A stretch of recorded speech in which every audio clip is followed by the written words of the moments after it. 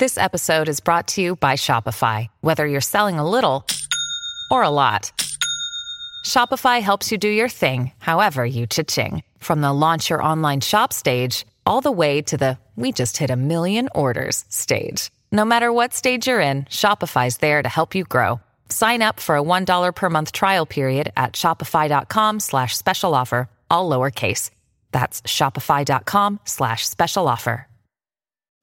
Welcome to the Artificial Intelligence Podcast with your host, Dr. Tony Wong. I talk anything and everything that has to do with AI, ML, and data science.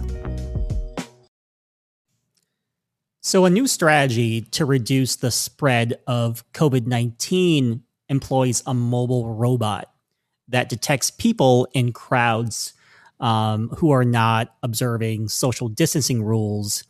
Then it navigates to them and then encourages them to move apart. So this novel robot came out of the University of Maryland, College Park, and in previous research, it's shown that staying at least 2 meters apart from others can reduce the spread of COVID-19. And so technology-based methods such as strategies using Wi-Fi and Bluetooth hold promise to help detect and discourage lapses in social distancing. However, many such approaches require participation from individuals or existing infrastructure. So robots have emerged as a potential tool for addressing social distancing in crowds.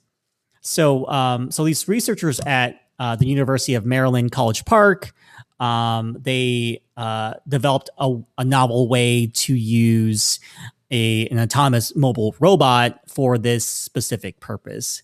Now, the robot can detect breaches and navigate to them using its own RGBD or red, green, blue depth camera, and as well as like 2D LiDAR. So LiDAR stands for light detection and ranging sensor.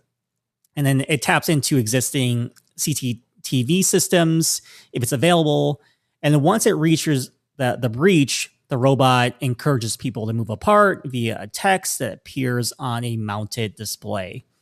So the robot uses a novel system to sort people who have breached social distancing rules into different groups, prioritizing them according to whether they're standing still or moving, and then navigating to them.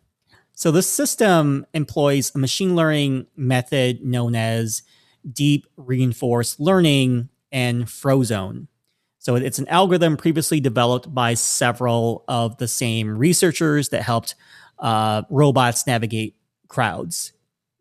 So these researchers tested their method by having volunteers act out social distancing breach scenarios while standing still, walking, and also moving erratically. So their robot was able to detect and address most of the breaches that occurred, and CCTV enhanced its performance. So the robot also uses a thermal camera that can detect people with potential fevers, aiding contact tracing efforts, while also incorporating measures to ensure privacy protection and de-identification. So further research is needed to validate and refine this method, such as by exploring how the presence of robots impact people's behavior in crowds. So there's a lot of healthcare workers and security personnel who have had their health at risk to serve the public during the COVID-19 pandemic.